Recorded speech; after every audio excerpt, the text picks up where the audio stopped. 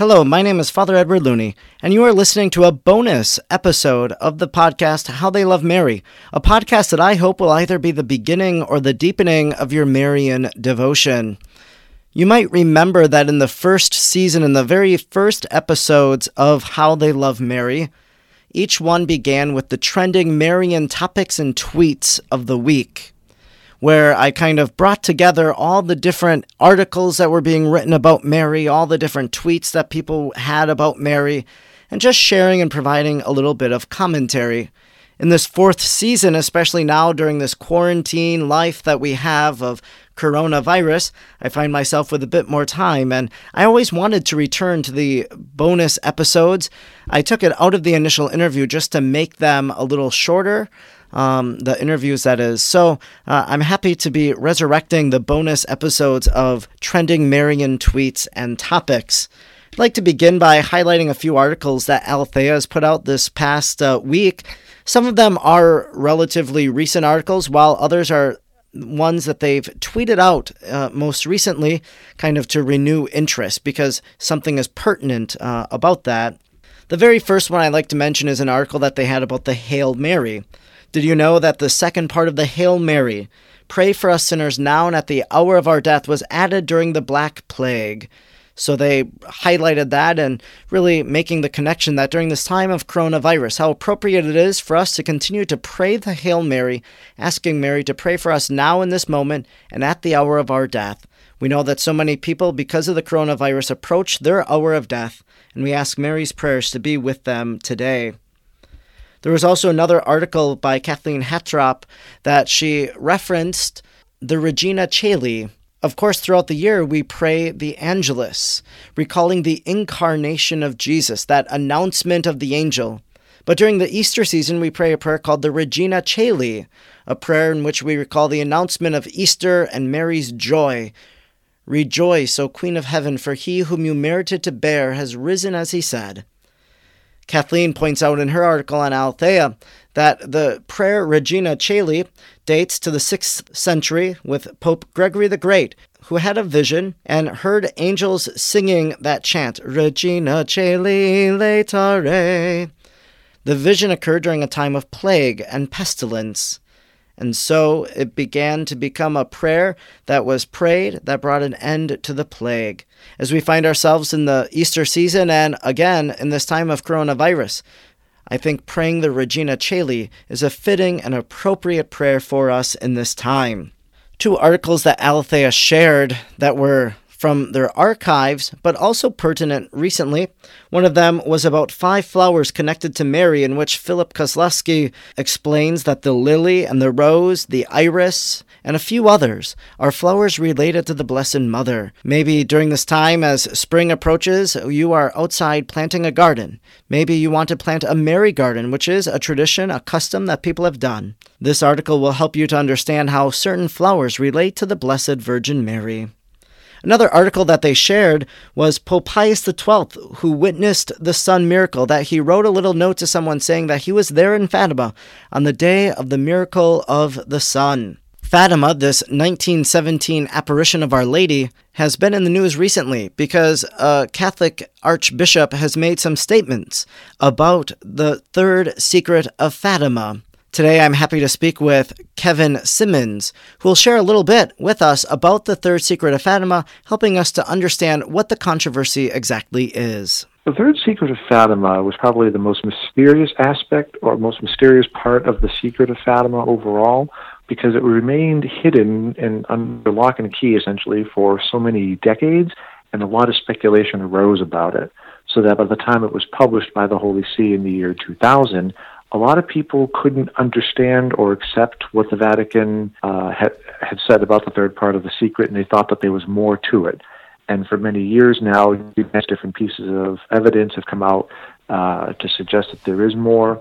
And so there's a lot of back and forth and debate that is presently taking place, and it appears as though Archbishop Vigano has sided with those who believe that the third part of the secret remains hidden. So what he really believes then is that the third part of the secret wasn't revealed, so that what was revealed in 2000 was a partial revelation, or was it not the real third secret and there's a different third secret out there? The third part of the message that Our Lady entrusted to the shepherd children of Fatima to deliver to the Holy Father remains secret to this day. That's what he said.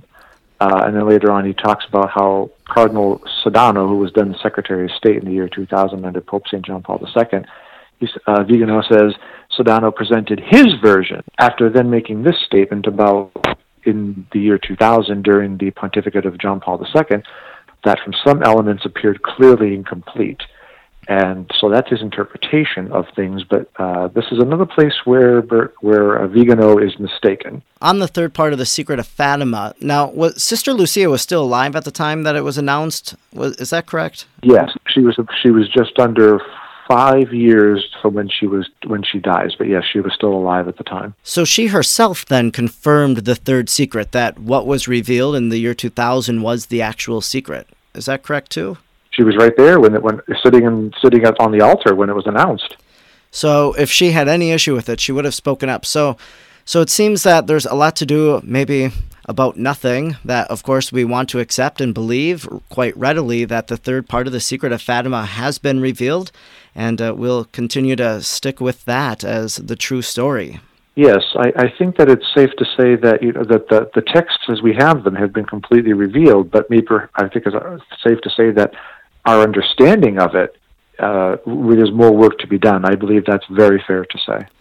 And you have done that with your book, On the Third Secret of Fatima by Kevin Simmons, available from En Route Books. Thank you, Kevin, for sharing your insights about the Third Secret of Fatima. I know that you've studied it extensively. In other Marian news, the Italian Bishops' Conference has announced that they will consecrate the country of Italy to the Blessed Virgin Mary in response to the requests of the faithful. They will do this at the Basilica of Our Lady of the Fountain near Caravaggio, a town in the hard-hit province of Bergamo. They will consecrate on May 1st. Speaking of May 1st, that is the feast of St. Joseph the Worker, and not only will the Italian bishops be consecrating their country to the Blessed Virgin Mary, but the bishops in the United States and Canada will also do likewise. This special prayer of consecration will be led by Archbishop Gomez, and the USCCB will put together the liturgical prayer service. Gomez says that this will give the Church the occasion to pray for Our Lady's continued protection of the vulnerable, healing of the unwell, and wisdom for those who work to cure this terrible virus. In this Easter season, we continue to journey with our risen Lord, that among the graces of this time may be healing and strength. The U.S. bishops and the bishops of Canada will consecrate their region to Our Lady, Mother of the Church, a title that our Holy Father Pope Francis recently inaugurated a Catholic feast day for on the Monday after the celebration of Pentecost. Mary as Mother of the Church is a title dating back to the pontificate of Pope Paul VI. In other trending Marian tweets, there were a few that I came across this past week on social media. One of them was Bishop Strickland, the Bishop of Tyler, Texas. He says, "I renew my call for a Marian blue wave as the world continues to suffer under the coronavirus. If you pray the rosary, please pray it more. If you never pray the rosary, please start. If you don't know what the rosary is, please learn. Pray the rosary as the Blessed Virgin Mary begs." I wholeheartedly agree with Bishop Strickland, and I have said that I think we need to heed that request of Our Lady of Fatima, who said to pray the rosary every day for peace in the world. That not only can we pray the rosary for peace in the world, yes, the threat of war and terrorism and violence, but also peace now, so that this violence of the virus might be stalled, that we might experience peace of life once again, might be eased from worry. That message of Fatima still pertinent to this very day. An individual on Twitter, right now his name is Peter Saw the Tomb, his hashtag is @PeterNguyen, Nguyenn. He says, now that restrictions have eased, it's time to bring back the ranking posts. He posted 4 statues of the Blessed Mother. He asks people to rank different things, whether it's chalices or, in this case, statues of the Blessed Mother. Thank you, Peter, for sharing the Blessed Mother on so many people's Twitter feeds. Father Mark, handle @FRMarkey, tweeted this: "Hearing about all these countries being consecrated to Our Lady, we should turn to her at our diocesan shrine once again, Our Lady of Penrith. Pray for us." I had no idea who Our Lady of Penrhos was, and so I Googled it like any millennial would do. And I came upon the website of the University of Dayton, the International Marian Research Institute, their website all about Mary, and an article written by K. Warren Morgan. In the article, she details the history of Our Lady of Penrhos and that shrine. The legend of Penrhos, she says, is lost in obscurity and mystery, but there definitely was great devotion to Our Lady there, and a nearby spring had well become known as miraculous. The shrine dissolved, but there was a record of devotion up until 1842. In 1936, pilgrimages were revived and devotion renewed once again. You've been listening to a bonus episode of the podcast How They Love Mary.